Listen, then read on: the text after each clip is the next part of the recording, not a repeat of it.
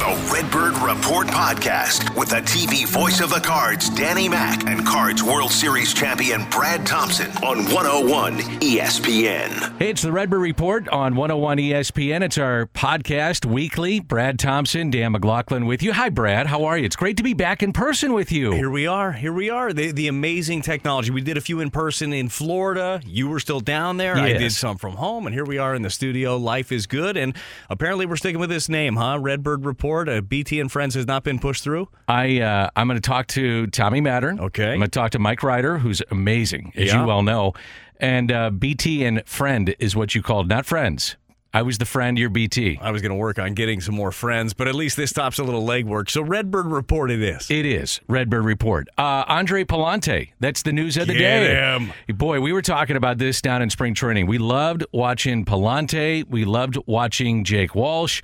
We were wondering, would one of these guys make the opening day roster? And the stuff played. I mean, there's no doubt. I think you were quick to point out, because I said to you, I go, man, this Walsh guy, Pallante guy, I'd been down there. I said, you got to take a look at this. And then you saw him in person. You're like, yep. After about a half inning, you were like, yeah, those guys will play. Well, and so one of them does. Yeah, you and I, and it was Pallante's first game that you and I were doing together, and press the little cough button, a little behind the scenes. You have a couple buttons behind you. Yes. You have a cough button, so you can cough and say whatever you want to say, and there's a talk back button. Press the cough button, I look at you, I go, put him on the team. Yes. Put him on the team right now. You didn't have a better option than Andre Pallante, and think about the rise, okay? This is a guy that got drafted in the 4th round in 2019, didn't have a 2020 season amazing, like everybody else out there, and then pitched in 2 levels last year. A big jump, okay? It pitched in AA and AAA, and his fastball tickles triple digits. He's got a cutter that just bores in on lefties and keeps righties off balance. And the big thing about it is he's confident. He is confident in his stuff. How many times over the years, Dan, have you heard about a big arm in camp? You say, all right, well, I got to see this guy. And then that big arm is trying to dot the corner, and then it's ball 1, ball 2, and that big arm is in AAA or AA, or maybe never even seen again because it doesn't have confidence in his stuff. Pallante's got confidence in his stuff. I was impressed with Walsh as well. I think there were a lot of guys, Connor Thomas, another guy, the lefty. I like him. Yeah, man, and he competed. And you talk about a great defense. He gets tons of ground balls. Strikes, ground balls. He's going to be in the mix. And that's the thing about this, okay? We realize that there's a 15-man pitching staff through May 1st. They're going to have the expanded rosters of 28 players. So there's going to be some big decisions. So the thing is, you're going to use a little bit of everybody. And the competition that they had in spring training, Pallante getting this final spot on the roster, that competition is going to continue through May 1st because you're going to have to shave this down by a couple of players. So there's still a lot on the line for a lot of guys in this bullpen. I've been meaning to ask you this, and I'm really curious from your perspective. I mean, you're a guy that, what round were you taking in? 16. So 16 is where most of the talent comes from. And absolutely, 16 is a great number. Ray Langford. Yeah. And Brad Thompson's draft round. Yeah. Anyway. And a lot of other things. Dunk's number. There you go. That's a good one, too. I've been thinking about this. Like, what is it going to be like? And I'm going to get back to the Cardinals roster here in just a little bit. But if you would have said to Brad Thompson, hey, by the way, you're going to have a whole season, a whole summer that you don't officially compete against other players, which is what's going on right now, and the residual effect of those minor leaguers that missed an entire 2020, didn't go to a satellite camp, and even those that did, I mean, at least they got instruction, they got some competition, but it's Still not the same. Year, yeah. It's not the same. So I'm really curious, man, what that does in a negative way. I also think, and this is a crazy part of what I've been thinking about, it might be beneficial for some guys that had a year off that allowed their bodies to recoup.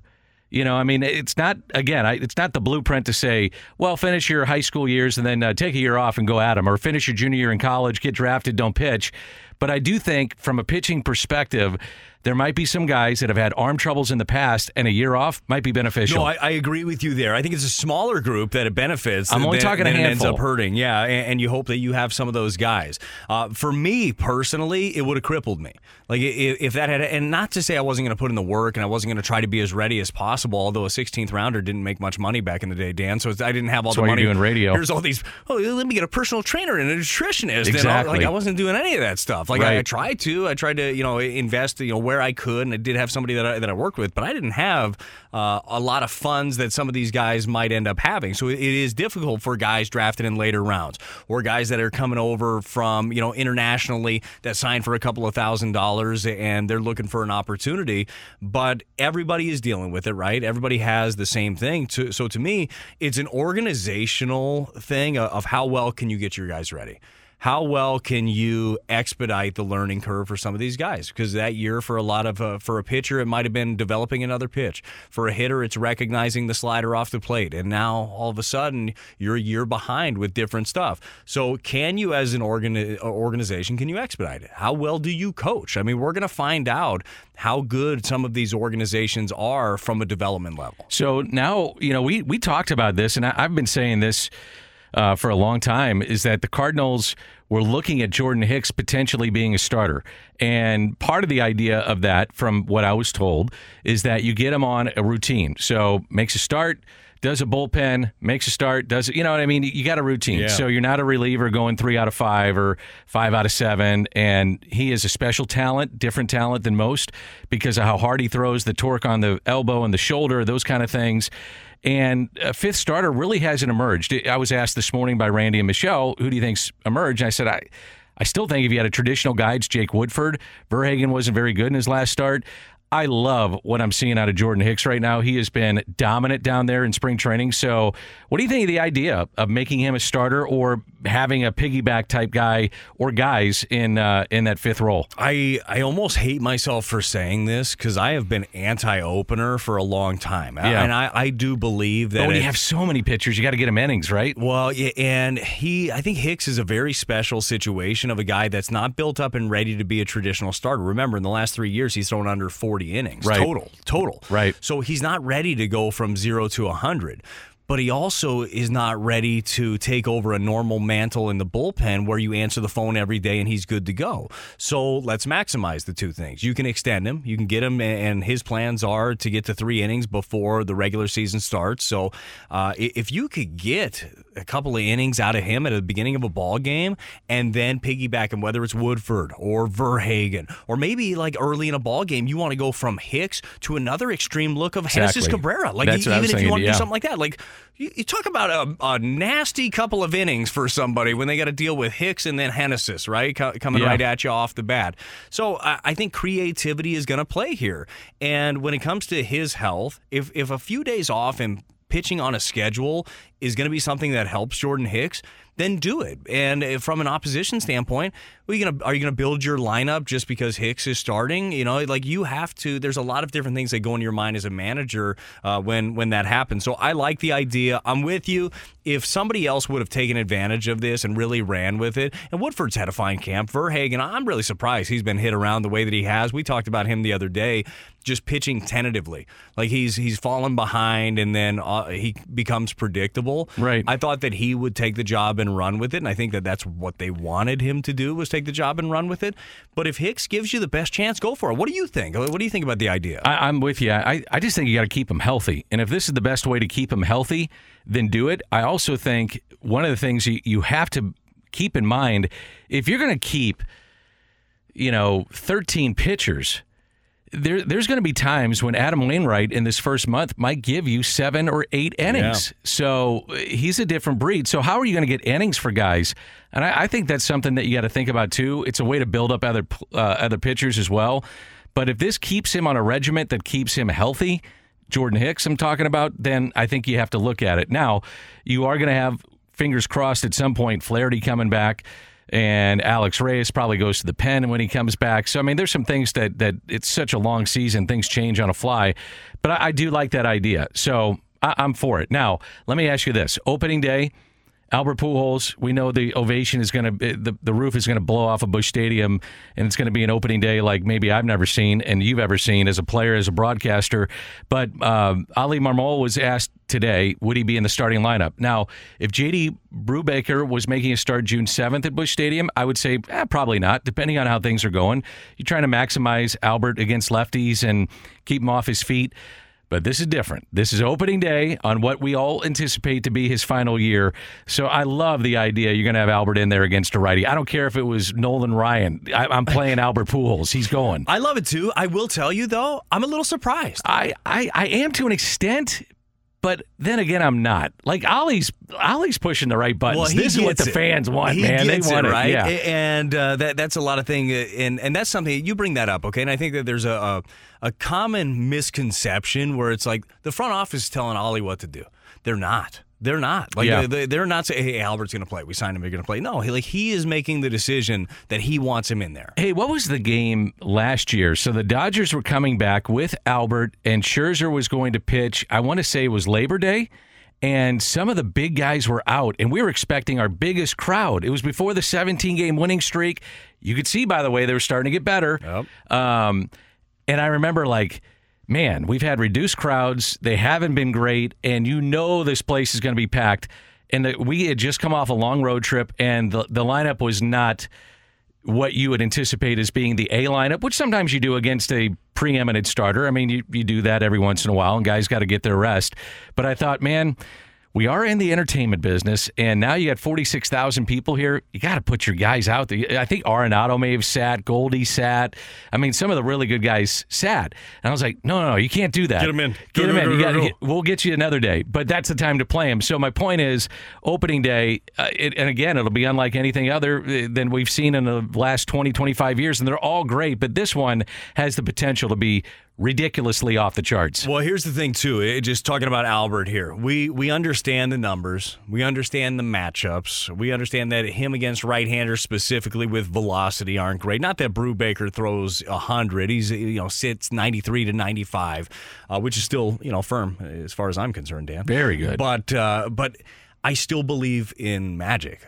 Baseball magic Don't on think opening that this day guy in doesn't St. feed Louis. off the crowd, dude. Oh, are you kidding? Yeah. Like, you can already picture it, can't you? You can already picture him, the majestic swing, the follow-through, and him just floating around the bases, the place going nuts because he drops a bomb on opening day. I know. And that's what I expect all of Thursday to feel like. Like goosebumps the entire time. So the ceremony is got a chance to, it's going to be special. It's going to be fantastic. This team has high expectations. You have Adam Wainwright on the mound, Yadier Molina behind the plate, Albert freaking Pujols in the lineup. And then, Nolan Arenado, Paul Goldschmidt, Tyler O'Neill, who's got MVP stuff written all over him with that skill set. I mean, life is good. Life is good. And I would say that when I, think about this team and where they're at with their bench, Albert Pujols changed everything. So Yepez isn't here. Clearly, you went and got a lefty for Gorman, so those two guys go to the minor leagues. Brendan Donovan got a long look. He did. And I liked what I saw. I mean, the numbers weren't great. They were raving about him. But and he could put him anywhere. So at some point, you're going to see him. So there's some young guys coming. And yet again, here we go with the pitching of the Cardinals. They've got young pitching coming. It's the Cardinal Devil magic, man. No, and I hope it continues. Really. And you're right. The bullpen's going to be an interesting mix. And I think that with Ollie, he's talked about not having defined roles necessarily. We know that Giovanni Gallegos would be your quote-unquote closer if, in fact, you had one. He'll find himself in those situations a lot. Yeah. But you have a lot of good leverage guys late. So whether it's him, Helsley, I think that Cody Whitley's going to find himself in the mix with that. He's just he's got the velocity. He's got a different arm slot. He's got a really good changeup that'll use the righties and lefties. I really like him in the mix. Genesis Cabrera, TJ McFarland. I love that sinker ballers that throw in the 80s still have a place in baseball right now. He's not afraid of anybody. And why would you be with that defense behind you? So they got a lot of different looks in that bullpen. I think it's going to be a really fun to watch. The biggest question mark to me, Dan, continues to just be the starting pitching. What's it going to look like? Is Miles Michaelis going to be able to take that next step? He's looked very good in spring training. He's had a quote-unquote normal spring training for a lockout year, I guess, if you have a normal one. What does Dakota Hudson look like? Can he command the strike zone? Dakota's a guy for me that should throw strikes. You're right. Yeah, he should have the Adam Wainwright mentality of, Adam tries to get through every inning with less than 10 pitches. Right. That should be Dakota. And Dakota should be able to get through an inning with 5 pitches. Throw that sinker right down the middle and let them beat it into the ground. Like, that's the way that he should be thinking specifically with this defense behind him. All right, finally, any surprises with this roster? By all intents and purposes, Albert's on it. Yeah, that was a pretty big one. Yeah, that was the big one. Here's the interesting one for me is Pallante over Walsh. And I only say that because Walsh was on the 40-man. So I gave him the edge. And it's a business, as we talk about. It's a numbers game. And I thought, well, he's on the 40-man. You just add him. He makes a 28-man roster. So they must be real high on Andre Pallante to do this. Yeah, and this is no slight at Walsh because we've talked about him. He is good, and he's going to be in the mix. And if you missed us talking about him a couple of podcasts ago, the biggest comp for him is Trevor Rosenthal. The way that his stuff plays, the body ride type, on his fastball. Everything. The way mechanically it looks a lot like him. So he is going to be good. But that should give you a really good feeling as a Cardinal fan that while that was an easy business transition and he's a good pitcher, that they said, no, this is what makes our ball club better. This is where we believe we will have a little bit of an edge. And by the way, one of the edge that Pallante has over Walsh is he can extend. I mean, this guy's been a starter in the minor leagues. He can give you some more innings than Walsh could potentially. So I think it's a really good fit. I'm excited for him, the fact that he's going to get to experience his first opening day at Busch Stadium. I'm excited for us. I'm excited for all the fans. Like, this is going to be a great year. All right, buddy. Good stuff as always, and I'm sure we'll catch up before opening day. I know you want to. You love doing these. I want to. Look, I get bored at home. I know you do.